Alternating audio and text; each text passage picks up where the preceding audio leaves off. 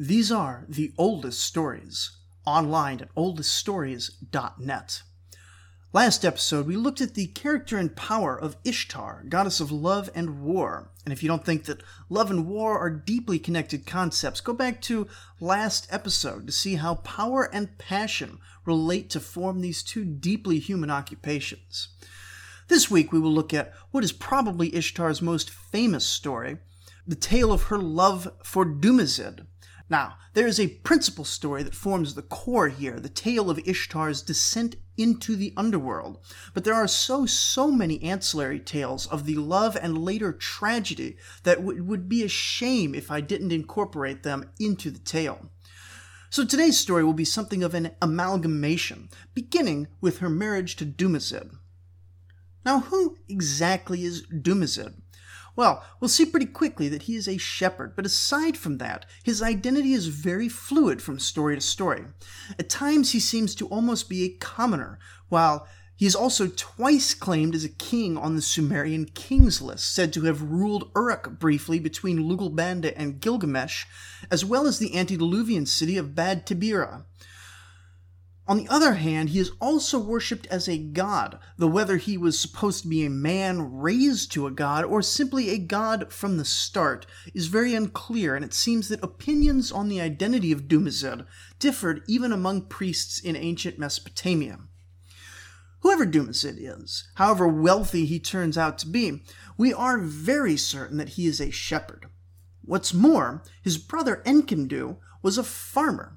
There are actually a fair few tales in the Mesopotamian tradition that have this farmer versus shepherd structure, to the extent that we can even say the biblical tale of Cain and Abel is pretty derivative of a larger genre, except that as we open our story this time, there is no pretense of a neutral choosing between farmer and rancher.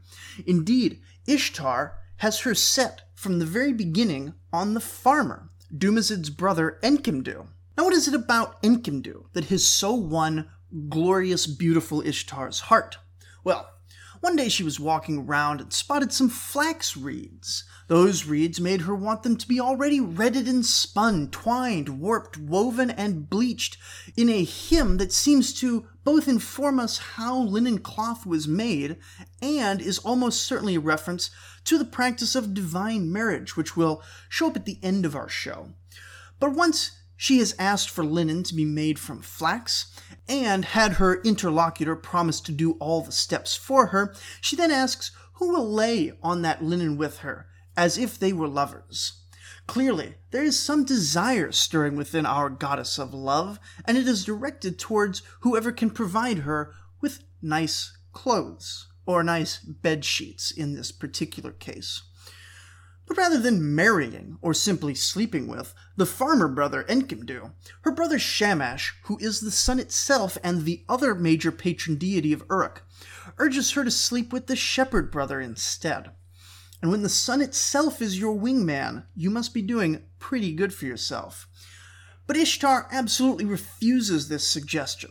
Not only is she disdainful of shepherds in general, ew, they're gross, but it quickly becomes an economic argument.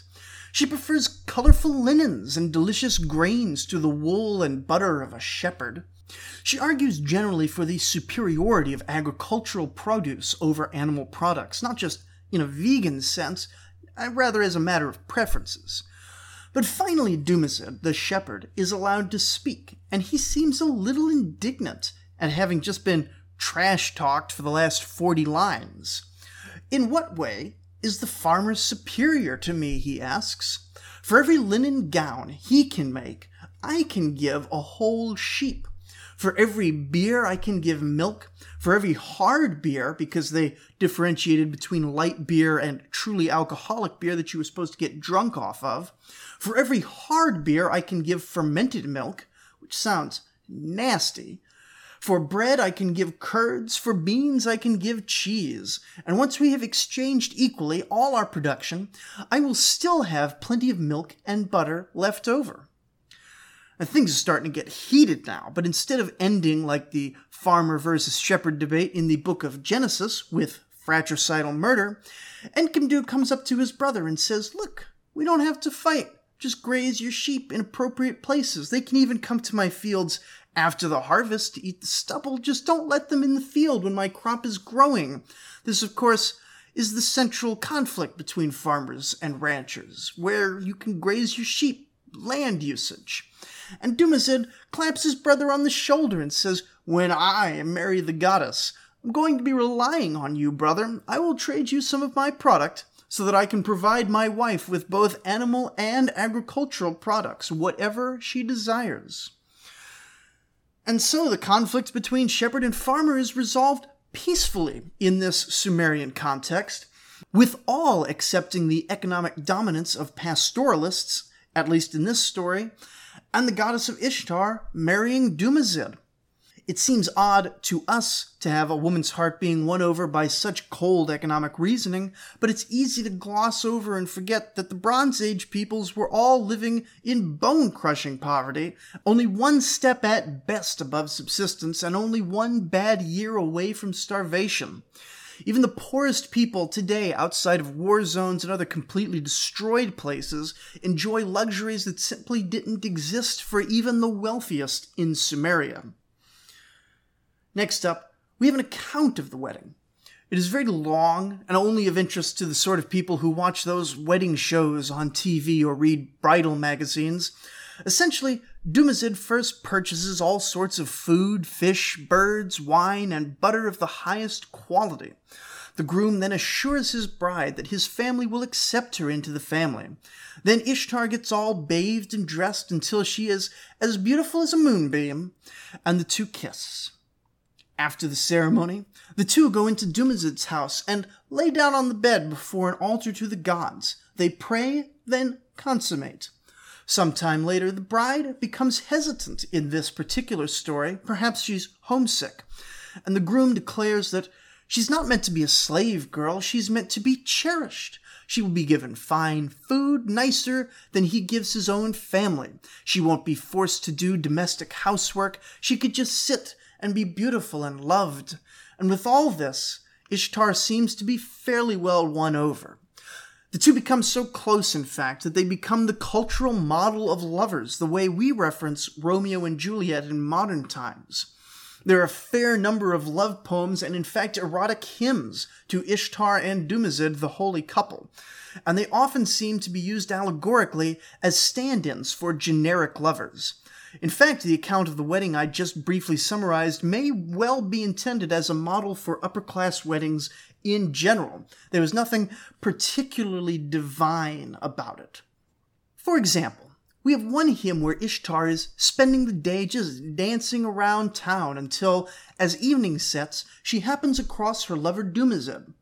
They hold each other, cuddling outside into the night, at which point the still unmarried Ishtar begins to panic. "I need to go home. I'm up past bedtime. What lie will I be able to tell my mother?" And smooth Dumuzid says, "Tell her you were out dancing with your girlfriends and lost track of time. These are the lies of women, so tell your mother this, and we can make love under the moonlight." Sometime later, it was clearly successful, but she was home again, and she spots Dumuzid from her window, standing at the gate of her parents' house. She is immediately nervous. What if a neighbor sees and says something to her mother? But at the same time, her nerves heighten her anticipation, and she considers just how perfect he is for embracing.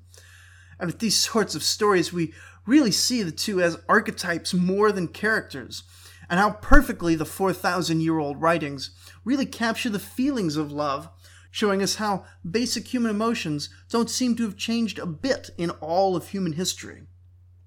And that archetypical behavior continues in hymns that describe married life, including many that are frankly too erotic to post on a family-friendly podcast. I could complain about the perverse standards of modern appropriateness, but instead I'll read one of the few things I can. Ishtar says, "My own parts, a well-watered and open-up mound, who will be their plowman? My parts, the moist and well-watered ground, who will put an ox there? Sweet lady, I, Dumuzid the king, shall plow them for you." To which she cries out, "Oh, plow in me, man of my heart!" Silly, sweet, and passionate, the plowing metaphor being a pretty common one in these for obvious reasons. Then we have hymns that discuss the other side of the relationship, which are basically long lists of the various presents that the husband will give to the wife in order to secure her affections. Milk and butter feature prominently in these lists because that's the domain of the god Dumuzid, but also because they are in the category of products that, for most Sumerians, were luxury goods, but at the same time affordable enough for his average citizen to enjoy sometimes, and so would be good things to promise a lover, nice enough to be appreciated, but cheap enough to be affordable on occasion. Unless, of course, you were a shepherd and could afford to give them to your woman every day, making you a nice catch by Bronze Age standards. Of course, like any couple, we also see them arguing. In one tablet, Ishtar accuses Dumuzid of not respecting her family enough, to which he replies that his family is a perfectly good replacement for her family. And they discuss this for a bit before resolving the argument with makeup sex, and Dumuzid gives her a gift of jewels the next day. And in all this discussion of archetypical husband and wife, we get a particularly interesting one, probably meant as a joke, though the punchline is sadly fragmented. It was a time of particular abundance for the household of Dumuzid, and one evening he said to his wife Ishtar that he is going out to the sheepfold to check on the sheep. But this was a lie. He had other motives in his heart. His sister, a woman named Geshtin Anna, was living in the barn with the sheep. This was apparently a pretty normal thing to do, and when he got there, they had a late-night snack and some beer. Then Dumuzid said, "Look, let me show you something." And he brought a lamb that he'd clearly marked out as a particularly raunchy little boy into the lamb's mother's pen. The lamb proceeded to mount its own mother, and Dumuzid laughed out, saying, "Look what it's doing! It's mounting its own mother, and they're both enjoying the experience." Dumuzid then broke up the sheep copulation and carried the lamb to another pen, where the horniest little lamb began to mount its own sister. Dumuzid, in a move that was probably meant to be hilarious, looked square in his sister's eyes and asks, "Look, sister, what's the lamb doing?" Dumuzid's sister, who affects not to understand, and so Dumuzid spells it out for her. "The lamb is copulating with its own sister, and they're both enjoying it." The sister, Geshtin Anna, is unimpressed, and in the last line of clear dialogue she says, "You intend to degrade me and mount me like an animal?" And from the remaining fragments, the answer seems to be yes. Dumuzid then proceeds to cheat on his wife in a barn with his unwilling sister. It's tempting to say that while the previous hymns talk about things that are universal about love and relationships, this one is a bit dated, reflecting particularly Bronze Age morals. But on the other hand, there are still plenty of people who consider incest a punchline, particularly when referring to the rural classes. The shepherd can still marry the nice city girl, but he still feels the urge to go out and relieve his urges among sheep and close relatives. Still, it is written in a particularly creepy way, and shows us that our archetypical husband is not actually a perfect husband, either by our standards or even theirs. And having established the relationship, background that would have been generally familiar among Sumerians and even later Mesopotamians, we open with our heroine, Goddess Ishtar, as she again wanders the world like she spent so much time doing in the last episode, when the idea forms in her head to go visit the underworld. She has done quite a lot of conquering in the earth and heavens, and an opportunity seems to have risen in the underworld. And so, she abandons all her temples and carries out her 7 divine powers, making them into accessories that she can wear. Thus equipped, she left behind everything except her attendant Ninshibur, the winged bodyguard who helped her steal a ship from her father Ea last episode. She arrived at the Temple of Ganser with its gate into the underworld and stopped just outside and said to Ninshubur, "Listen, if anything happens to me while I'm in there, I want you to make a prayer to Enlil to help me out. And if he won't help me out, make a prayer to Nana just in case. And if he doesn't help me, how about you also make a prayer to my father Ea? He will help for sure." And with her backup in place, she approached the gate to the underworld.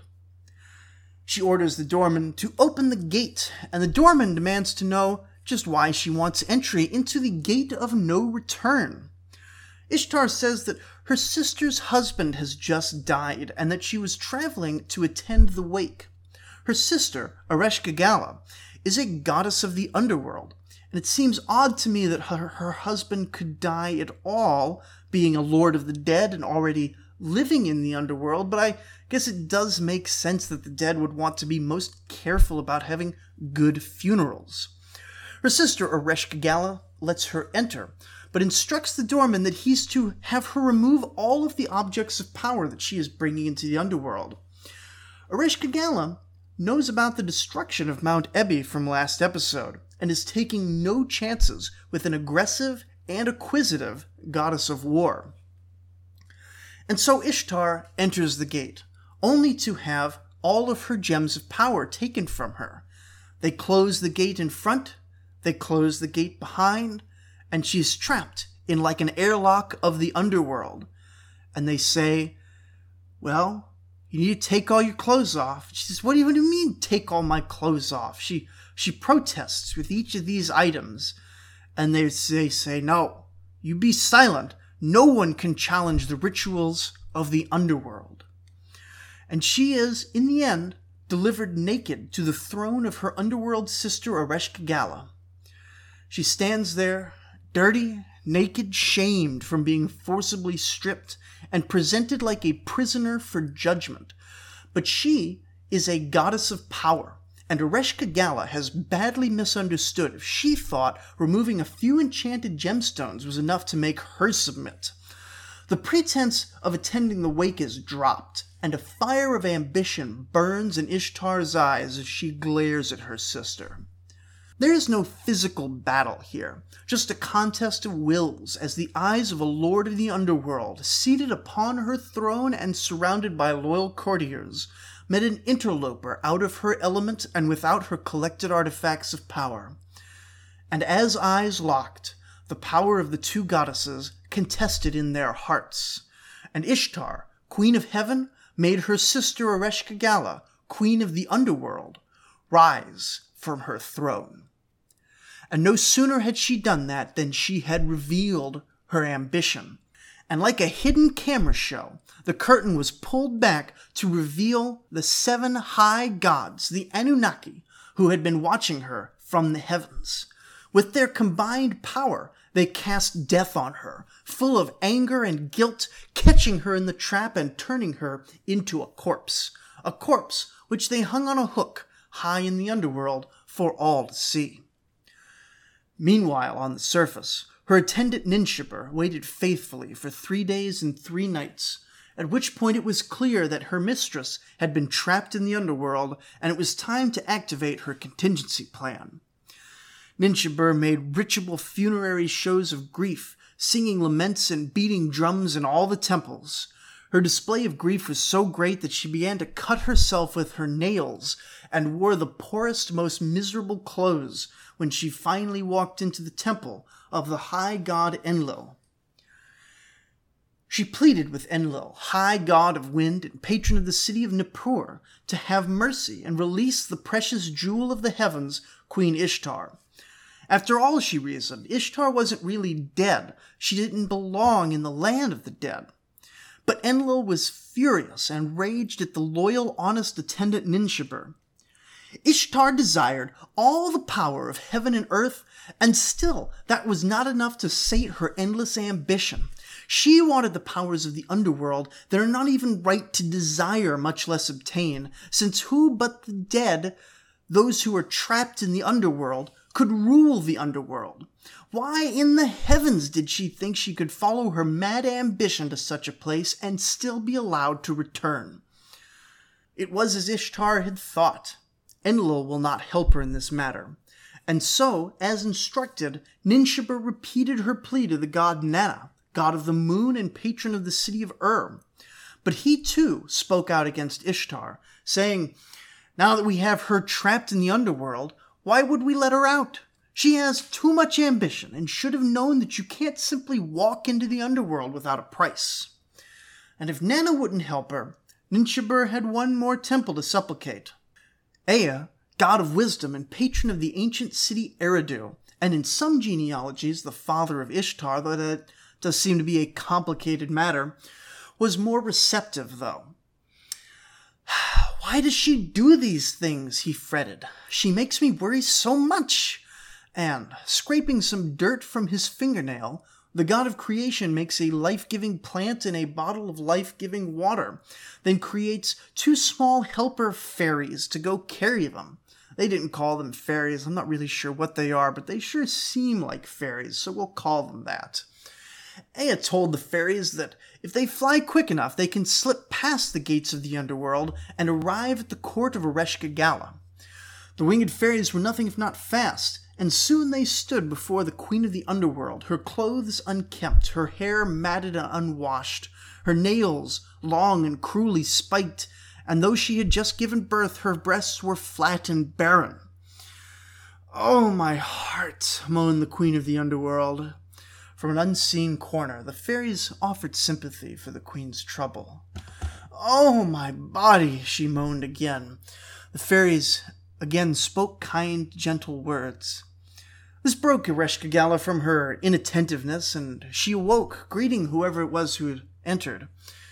Seeing that it was a minor god, for fairies were no mere mortals, of course, the queen welcomed her to court and offered food and water as a polite offer to the guests.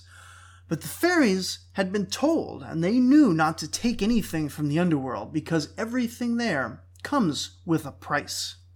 They said, "If you wish to offer me something, you could offer me that corpse hanging on the hook over there," pointing at the goddess who had spent 3 days rotting on a hook suspended from the ceiling of the underworld. Ereshkigal turns her head to admire her prize, and in that moment the superfast fairies flew over to the Queen of Heaven and squeezed the life-giving plant and the life-giving water onto Ishtar. Ishtar awoke and, flushed totally with the power of life, began to arise from the underworld, just floating up on her own. But the queen of the underworld called out to the Anunnaki, the high gods, who cast their power to hold her down. "Why do you think you can just leave the underworld without paying a price?" they asked her. The deal was, she could be given a parole, but she had to find someone to replace her. Ishtar accepted these terms. She figured she could find some way to trick her way out of the situation once she made it out from the underworld and was back in her temples. But immediately she was surrounded by an honor guard to keep her separate from the real world, demons with mace and scepters to surround her wherever she went. Now these were demons of the underworld. They had no lusts to tempt. There was no food or drink of luxury they could be bribed with. These were stone-hearted demons who snatch lovers apart and even take children without pity to death. Thus escorted, she was taken to the surface world. The first person they saw upon passing through the gates of Ganser was Ninshubur, filthy and in peasant robes. The demons said, "Give us this person and we'll just let you go." But Ishtar flat refused, saying Ninshubur has always been loyal. And look at her, she's clearly deep in mourning. She's still loyal even after my death. She's doing all the mourning rituals, she's doing her prayers, she's even mutilating her own skin out of grief. The crew then went to a nearby temple of Ishtar, where they came upon Shara, Ishtar's hairdresser, and found him also in mourning clothes and weeping in despair, unable to even lift his body from the floor. The demons want to take him too, but again Ishtar refuses, since he had been loyal in life and had grieved truly with her death. The same happens to a priest called Lulal, who is also deep in mourning when they encounter him. The demons want to take Lulal, but again Ishtar will not let them take a loyal man who is mourning for her. And with all this travel, Ishtar begins to pine for her lover Dumuzid. And so they walk to Uruk, where he is king and living in the palace. Remember, it's very unclear the extent to which he is a mere shepherd and to what extent he is some sort of god-king. His character shifts between the two as suits any given narrative. And when they arrive, they see him seated on his throne, dressed in magnificent finery, drinking luxuriously. And when they enter, they see him in an argument with his court officials.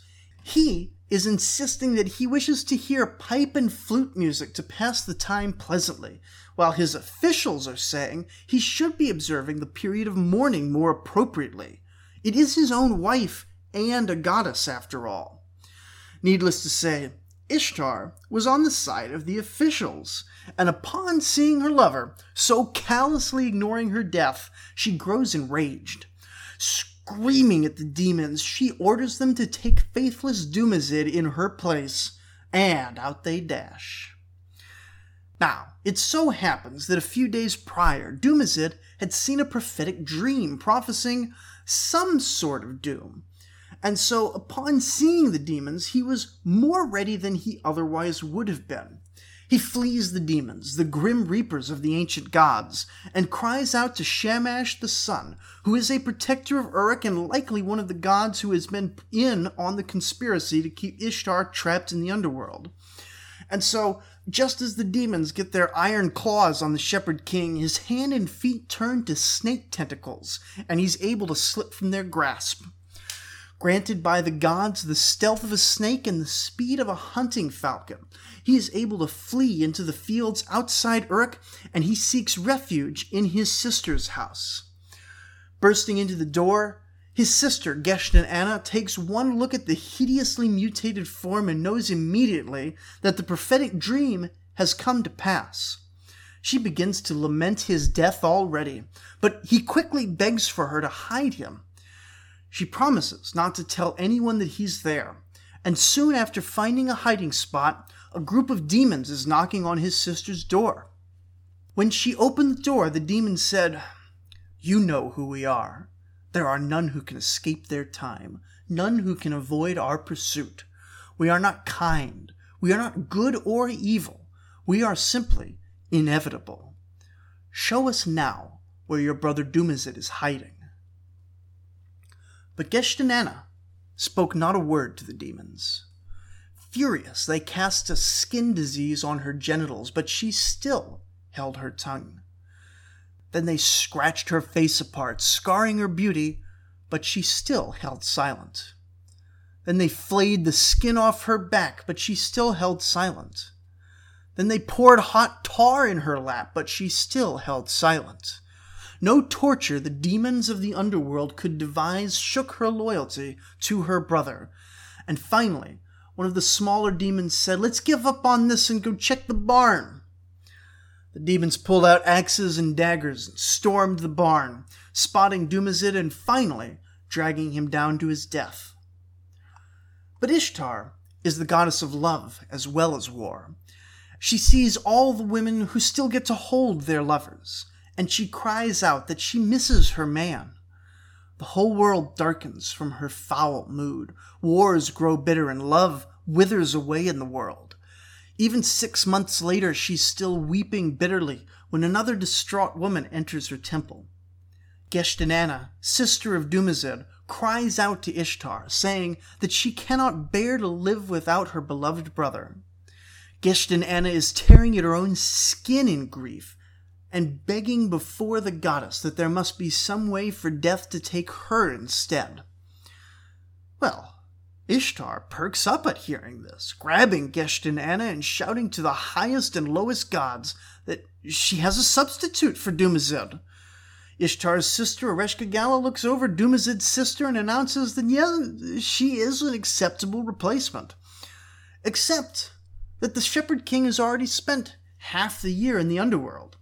The deal they end up making then is that Dumuzid has to spend half the year dead, but his sister can take his place the other half of the year, every single year. Ishtar immediately accepts the deal and rejoices, allowing the world to brighten again. And this, of course, is the origin of the seasons. For 6 months, Ishtar weeps and makes the weather poor because her lover is dead. But for the other 6 months, it's just some random girl, Geshtin Anna, who is dead, and no one cares about her, even though she seems far more loyal and worthwhile than the faithless Dumuzid. Perhaps the moral here is that life isn't fair, though really the moral intended was probably that death comes to all. In any case, these have been the tales of Ishtar and Dumuzid, the greatest love story in ancient Mesopotamia, or so they seem to have thought back then.